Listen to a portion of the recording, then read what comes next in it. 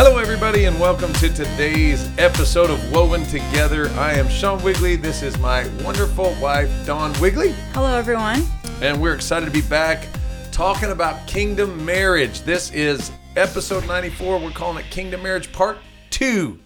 This is going to be a series. We don't really know how long it's going to go. We're just going to go until God says to stop. We kind of run out of things that we feel like kind of pertain specifically to this.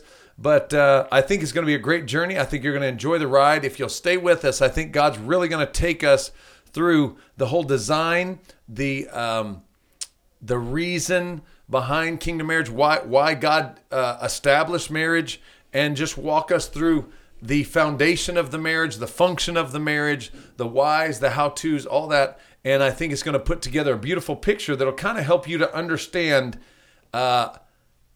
maybe some of the things that you've not understood or misfunctioned in, like when we do things a certain way, they produce a wrong result. Well, sometimes we just don't know the right way to do it. But once we get into the Word of God and He establishes that right and divine order, then things start to work. And magically, it's not magic, but it's just literally obeying God and moving into agreement with His plan. And man, things start to work. Mm-hmm. Amen? So let's get into this.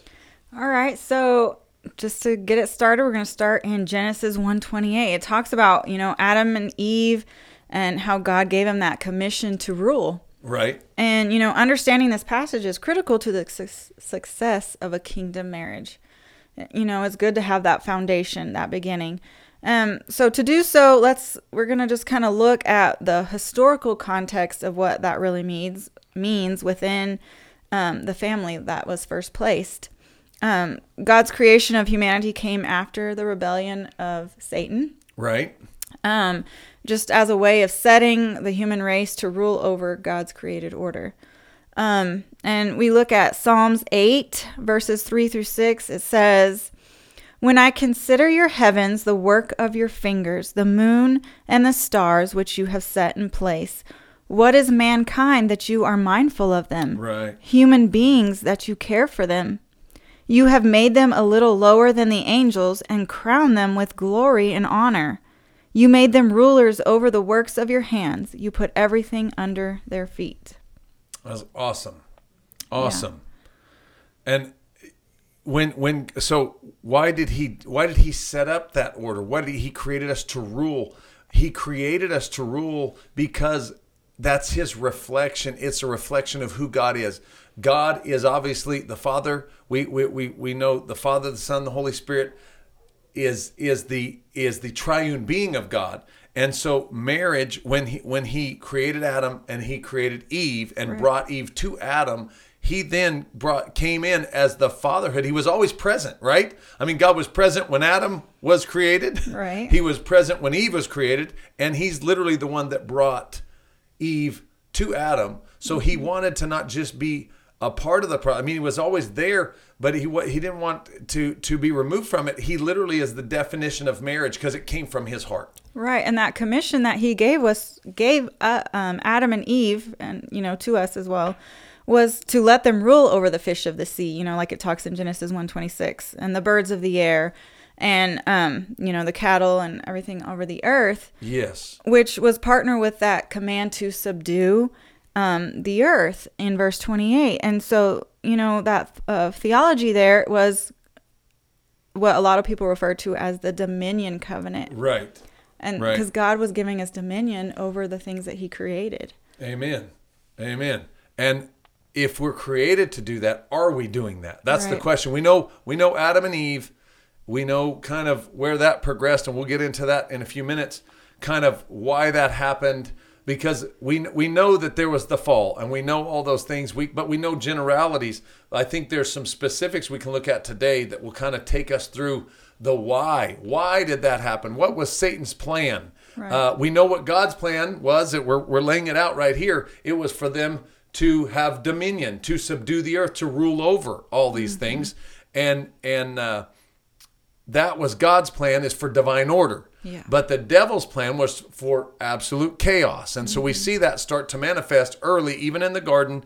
And then obviously it's still continuing today. When you look at the state of marriage and all the things that are going on, Satan, his kingdom is to produce chaos, death, destruction, divorce, calamity, all those types of things. The things we can associate with Satan are complete polar opposites to what God is doing. Right. So God is truth, so Satan is a liar. Yes. Amen? And so when we understand what the truth of God is that we're supposed to take dominion, and we're supposed to subdue the earth, and we're supposed to rule over the things of the earth, and we're supposed to be caretakers, amen, of the earth and good stewards of the things God's put under us. Mm-hmm. So to do that, we have to understand and be able to not just get it in our head, but to apply these things the way God originally intended. And you may say, well, that was the garden. Can we do that? Yes, we can do that because Jesus bought it all back. Amen. Mm-hmm. So what Adam and Eve gave away, Jesus purchased back through his death on the cross, not just for our eternal life, but for abundant life. Mm-hmm. So we can keep moving. Hallelujah. Right. And you're going to get into what that dominion covenant and kind of the backstory on that, Satan, was kicked out of heaven and all that. So yeah. So the backstory of that, and we're getting this part right here specifically from the book Kingdom Marriage with Tony Evans. If you haven't read that book, we can't recommend highly enough the book Kingdom Marriage by Tony Evans.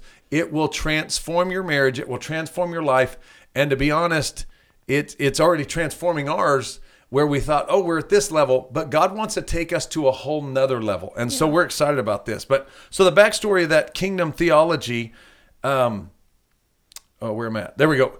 To this covenant was the rebellion of Satan against the kingdom of God, which resulted in the banishment of Satan and his fallen angels to earth prior to their permanent incarceration in hell. Humankind and the institution of marriage was specially created for people to have a relationship with God and each other that would result in a demonstration of God's greater glory and the superiority of his kingdom through humanity. Mm-hmm. Hallelujah. This goal and the blessings connected to it could only be achieved, however, if the marriage relationship operated according to its divine design, which explains, listen to this, which explains why Satan didn't attack Adam until he was married. Yeah. And that's, again, in the book Kingdom Marriage by Tony Evans. That's something we don't really think about. We don't. We just knew that he came in to destroy, but I mean, we don't even know how long Adam was there before Eve, but still we know that he never came in and tried to there's no recorded attack. And I think we both, and probably most of us, read Genesis in like a sequential order of these are the order that had happened, but we didn't put these things together like, oh yeah, so we know God created Adam, we know he created Eve, and we know those things happened in that chronological order. But what we don't think about is, okay, that happened. Then they got married and bam, then the attack. Why the attack? Because the attack on that marriage was literally God's design. And that's what he says. We don't get those blessings unless we operate it according to God's design. Right. How did he design it? The man, the woman, and God to be the head. Amen? So that's that triune being that we're literally representing the image of God. We're reflecting God's image. So it's like a mirror image. Like when people look at our marriage, they should see God. And the way they do that is when we function according to the way God set it up, we're representing the truth of who God is to the world. That's what our marriage does.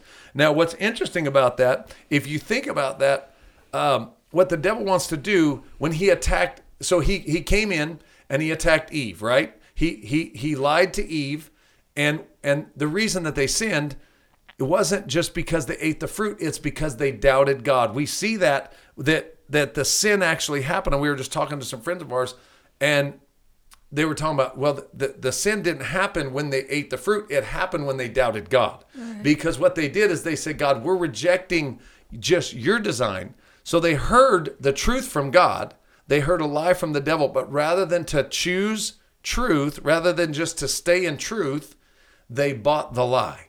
And that lie literally gave them the choice. And when they ate of the fruit, they knew good and evil, which God created them to only know truth. Wouldn't it be wonderful if we went through life and all we knew was truth? We never had to worry about a lie. That's literally how God created it. And then Satan came in and he tried to destroy that triune reflection of the image of God, because if he knew if he could get our marriage to be broken, to bring chaos into that. Now think about this: a third of the angels, when Satan was in heaven, how did he sin? He said he was giving worship. He was the worship leader. He was sending the worship to God, and one day he said, "You know what? I'm going to keep this glory for myself." He wanted to steal God's glory. He didn't want to do it the way he didn't want to operate the way he was designed to operate. He wanted to choose an alternative method. Right. And because of that, him and a third of the angels, we now call demons, because they sided with Satan. Mm-hmm. They got kicked out of heaven, right? Yeah. And isn't it interesting that in the triune relationship of man, woman, and God, that now Satan wants to come in, and his goal is to at least to deceive at least a third, if not the whole. But he comes in, he whispers to Eve, did God really say? Did he really say? But if you look in the Bible, God told Adam, and Adam told Eve. Mm-hmm. So what he did, he didn't go directly to Adam to deceive. He went to Eve because she heard it from Adam, and Adam heard it from God. And so he went in, and Eve went, well, I don't know. And then Adam was there. He was there. People go, oh, well, Eve didn't know. Adam was right there, because she said she saw it was good to eat. She took it, ate it, and gave it to him. She didn't go on a 5-mile journey to find him. He was right there. He just didn't stop her. He didn't say, no, we can't do that. He didn't stand for truth. So he fell for the lie just the same. Mm-hmm. And so God's design was perfect harmony. Adam and Eve in the garden, they were naked. They didn't know it. They fully communed with God. Everything in the garden was perfect. They didn't have to toil and labor. There was no pain going to be associated with childbirth. I'm sure we'd all like those things to happen today, where we didn't have to work so hard for the ground to yield its fruit, or there wasn't so much pain in child. We've had 4 kids. I'm sure you would prefer that it would have been a little easier. But so what God wanted to do was keep that pure and holy union. What the devil's plan is to come in, bring chaos, disorder, destruction, to bring a curse into marriage. Because I'm telling you, if the devil can't destroy our marriage, then he cannot destruct the image of God. And he knows if you and I bring God into this relationship, and we live this marriage as a covenant for God, and we understand that the goal is not our happiness. We mentioned that last week. We're not here for the benefit of happiness. We're here for the purpose of marriage, covenant marriage, to reflect the image of God. The happiness is what we're getting as a byproduct. But if we do that, then literally we're unstoppable. Why? Because we take dominion in our home, right? We take dominion in with our children. We have the divine order of God, the blessing and favor flowing, and we're recreating literally that opportunity for that garden experience where it's all operating according to his kingdom. So that's that thy kingdom come, thy will be done. That's what we're praying in our marriage. But how does that happen? We go by kingdom construct to get kingdom results. Amen? And if we do that, God wants to radically transform not just our marriage, but our lives and our families' lives and our friends' lives and ultimately our co-workers' lives. Why? Because if you look like God everywhere you go, people start to take notice. Amen? Amen. And I like this part from the book as well. And it kind of goes with what you were just talking about. And it says, Satan, a created creature, is no match for the all-powerful creator. It's no fight. Yet what God did establish was the opportunity for inferior creatures, us human beings, yes. to demonstrate that in this spiritual battle, even we can win when we operate according to God's kingdom rule, just like what you were talking about. We are in an ongoing battle, and Satan has had thousands of years, thousands, to perfect his punches. He likes to target married couples first, since we ultimately reflect the union of Christ with the church, as well as pass down the image of God to the next generation. It's just like what you're talking about, that union. Because when he distorts that, it affects generations. Right. It goes on to say, as kingdom couples, We have been cast in a cosmic conflict to manifest God's rule in history for the advancement of his kingdom and the reflection of his glory. Amen. It's so important. So important. You know, when I think about that, we're trying to reflect God's glory. If we were going to train someone to do a job, and it was a super important job, who would you bring in to do that? You want an expert. You'd want the expert. You'd want the best. So God said, I'm going to design marriage and I'm going to be the head of it. Mm-hmm. So God brought himself in, amen, to train us for marriage. He literally set himself up as the headship over marriage so that he could help the wife, he could help the husband, he could draw them together, to draw them closer to him, and then draw them closer to each other.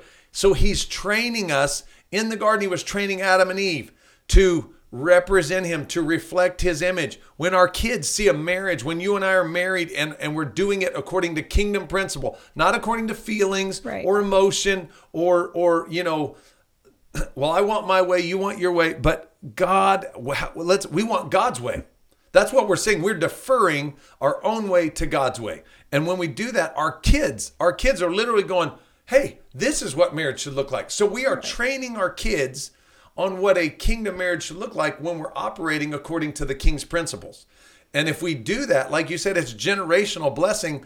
How awesome would it be that people talk about marriage like, man, I can't wait to get married, instead of, oh my gosh, this is the craziest, hardest, dumbest thing ever. You shouldn't get married. You should just live together. Make sure it's going to work for 4 or 5 years before you even commit. Why does that not work? Because it's not kingdom. It's not kingdom. It's human. And there's only two kingdoms at work there: chaos or divine order. Amen. That's so good. I mean, it's so important that we are choosing to get under that alignment with God, because making that decision, it regards how we reflect God to others, like you're saying, and that it affects our quality of life and our quality of our marriage too. Yes. When we're making those choices, are we going to choose this way? And how is that going to affect us and the next generation as well? Yeah. So we've got to make those right choices. And I'm going to read part of this little quote at the end of this. This is, again, out of the book by Tony Evans, Kingdom Marriage. It says, the tragedy for most couples is that they have followed suit with Satan. Well, let me read this. It says, so your decisions as a couple regarding both how you relate to each other and how you reflect God to others through your union directly affect the quality of your life experience. The tragedy for most couples is that they have followed suit with Satan, seeking ownership rights, not just management responsibilities. And that's where we're talking. Satan wants you to think we're in charge of the marriage. Like this is just between you and I, and we get to decide exactly how we're going to do it. And we're different than everybody else, but we're not. We're managers of what God has instituted. So if he's the head, if he is the owner of, we call it a business, but it's a covenant relationship. So he's the creator of it, right? So he knows how it functions and operates perfectly. If he knows that, we should defer to him and just manage this thing that God's given us. Manage it how? According to his rules, his kingdom, his domain, his rules, his principles, right? There was a story that Tony told about putting together a bicycle and not using the instructions, but I mean, we could all relate to this. So you get, especially men, I remember we got that. Do you remember that big backyard set we got in the backyard? Well, I was probably in my mid 30s, early 30s, but I still was like, dude, I mean, I've seen the picture. I can build this thing. I just stood the box up, looked at the picture, and I started trying to build this thing in the backyard. And I think it said it would take an hour and a half to 2 hours. Well, we're like 4 hours in, and I've built houses, I built all this other stuff, and I'm thinking, I know how to do this. But you know what was different about this is the designer of that playground set thought way differently than I did. He didn't operate based on building constructs for like an American home or anything. He built toy play sets, and there was some things that were completely weird to me on how they designed them and all that, engineered it, and I just didn't get it. And so we took forever and ever. I remember Hayden and Nathaniel, they were young then and all excited. And they're like, Dad, why is it not looking like it doesn't? I don't think that goes there. And they just finally, You just sat down on the grass and you just started reading page for page the instructions. And as soon as you read the instructions, it all began to make sense. And I went, oh, well, maybe we should take part J off of B and put it, by part K. And so when we did it according to the designer's plans, it just worked. And our kids played on that playground set until we moved. We left it there, but it was, it was a nice playground set. We had all that stuff built, and they enjoyed it for a long time because we just followed the directions. Right. And so many times we get married. We didn't create marriage. God is the divine creator of marriage. It's a divine concept. It started in the beginning and it will end. That's what literally what we think we lose sight of is God created marriage as a reflection of who he is. And also that's who Jesus is coming back for, his bride, which is the church. It's a bride without spot, wrinkle, or blemish. So if we'll do it God's way, God's kingdom can come. If we'll do it God's way, we'll begin to look like that bride of Christ. And then we can prepare for the return of Christ. Amen? Amen. And so we have to just follow the directions. It makes it easy. We don't want to. Why? Pride. It was just stupid pride that I didn't want to do that. But after the struggle, and many of us have experienced that struggle, we start marriage and we think it's one way. We got all these concepts. And then like us, after our first year, we're like, help, help. We hit the Mayday button and we started to come to church and we started a class called Young Marrieds, and they taught us biblical principles of how God designed marriage. And we started to implement those things. And slowly but surely, God began to take our marriage from the pit to the palace.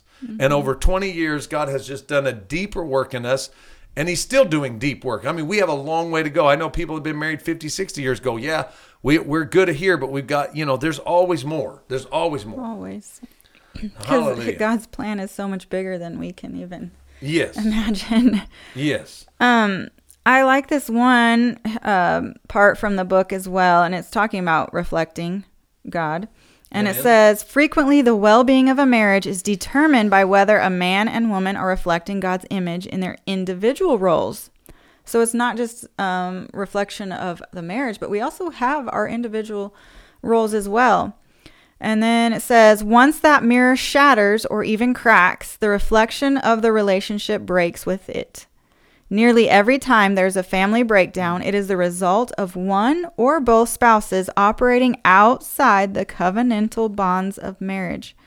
They are modeling a broken mirror. Yeah. As a result, they experience less of God's favor. Amen. So like you're saying, that reflection, it is so important that we're reflecting God's image and not our own. And we can't let our past struggles or things that have hurt us start being what is reflecting out, because then that affects others as well in a negative way.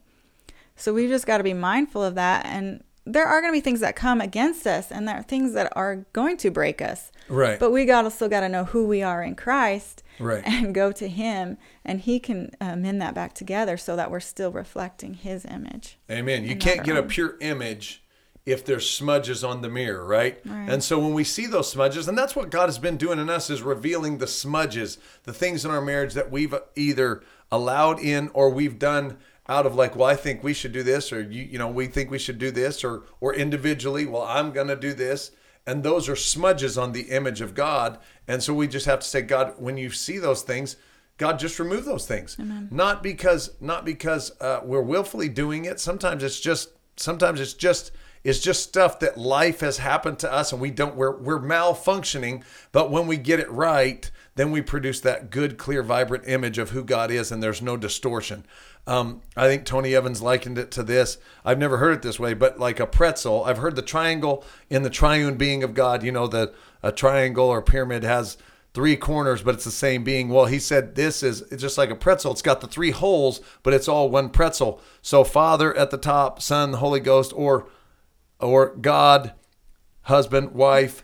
And so we all have those functions. But if we we know God's not malfunctioning. He's the anchor of the marriage. And that's our saving grace. He's the head of it. So he's anchoring our marriage. So no matter if we're malfunctioning or not, we're still in a stable place because it's a covenant, right? So he's never going to leave us or forsake us. But as we get our portion clear, as we start to operate his way, then we can all literally function as one. And that's when that pure, true image of God comes through. And that's when lives are changed. And that's when our marriages are changed and transformed. And we begin to understand that there's a greater purpose behind our marriage than being happy or just making a good living or having a home, and that our kids are doing good. Now we want our friends to do good. We want our brothers and sisters. We pray for your brother's marriage. We pray for my sister's marriage. We pray for our friends' marriages. We pray for marriages in general in our church. We do the union conference. Why? Because kingdom marriage is not about us. It's all about God replicating himself in who? In everybody. I mean, Right. Ultimately, God's our call to subdue the earth now is not so much the physical dominion, although we're called to occupy until God comes. So we're called to advance the kingdom, but spiritually, that means that we're to represent that image, and that literally through Christ, the entire world could be saved. Right. And those that are married can enter into this covenant relationship of bearing God's image to the world. Amen? Amen. And, you know, another thing I also like, because like to go along with what you're saying, I like how they brought up the subject of that conflict and that struggle, those challenges, those differences, all of that stuff that comes in shouldn't destroy your marriage. Right. Shouldn't destroy that union that you have brought in. It should show the power and that love of Christ that he has put in us and through us. Because, you know, Jesus never asks us as a married couple to do what he has not already given us that ability to do. Right. Because he has given us that ability, because we can do all things through him. Right. And so I like how they brought that in there too as well. And we've talked about this before, but the struggle and strain that God allows into your marriage, or that you bring in on your own, he doesn't even cause. It's not for your destruction. It's for your preparation. Right. How do we develop perseverance? Well, we have to go through long suffering. We have to learn to suffer well. We have to learn to be patient in that suffering. We have to learn to overcome struggles and trials. When we go into the gym, we put struggle on ourselves for the betterment of who we are. So yeah, we shouldn't go, oh, this is terrible. There's different seasons. And just remember this, when there's hard seasons in your marriage, God is building you for the next level of marriage. So get excited, because from the struggle comes that new season, that new level. And man, we've been through a struggle. So I'm like, oh God, what do you have in store for us? I mean, we've been struggling physically. We've had all kind of struggles lately, but in the struggle, don't you agree? Even in the struggle, it's been a beautiful journey, because God's been so near to us, and we've been able to just get more single focused and purposeful and intentional. And so with our kids, we've had some good times and we've had really hard times, but we've had the hard times together. Yeah. And that's what makes marriage worth doing, when the struggles come and it tightens you up instead of spreads you out. Amen. Awesome. Praise the Lord. Well, you feel good about that? Mm-hmm. Praise God. Okay, so this is session 2. I guarantee there'll be a few more of kingdom marriage. We're excited about this topic. We're excited to go on this journey with you. I think God is opening up new things in us. We pray he's doing the same thing in you. We're praying for your marriages. We're praying for your spouses. We're praying that God does a deep work in you, and that he does that transformative work, not just in our mind, but in our spirit, in our soul, that our soul would hunger and thirst after righteousness, that we would be like, God, where is this marriage going? There's another level for you. I guarantee you. Press in, push on. Just keep moving forward. Don't stop in the middle of your struggle. When you stop in your struggle, you have to stay in your struggle. So you just get up, you put another foot forward, enjoy the journey, and thank you for joining us today as we're woven together. God bless you, and we'll see you next week.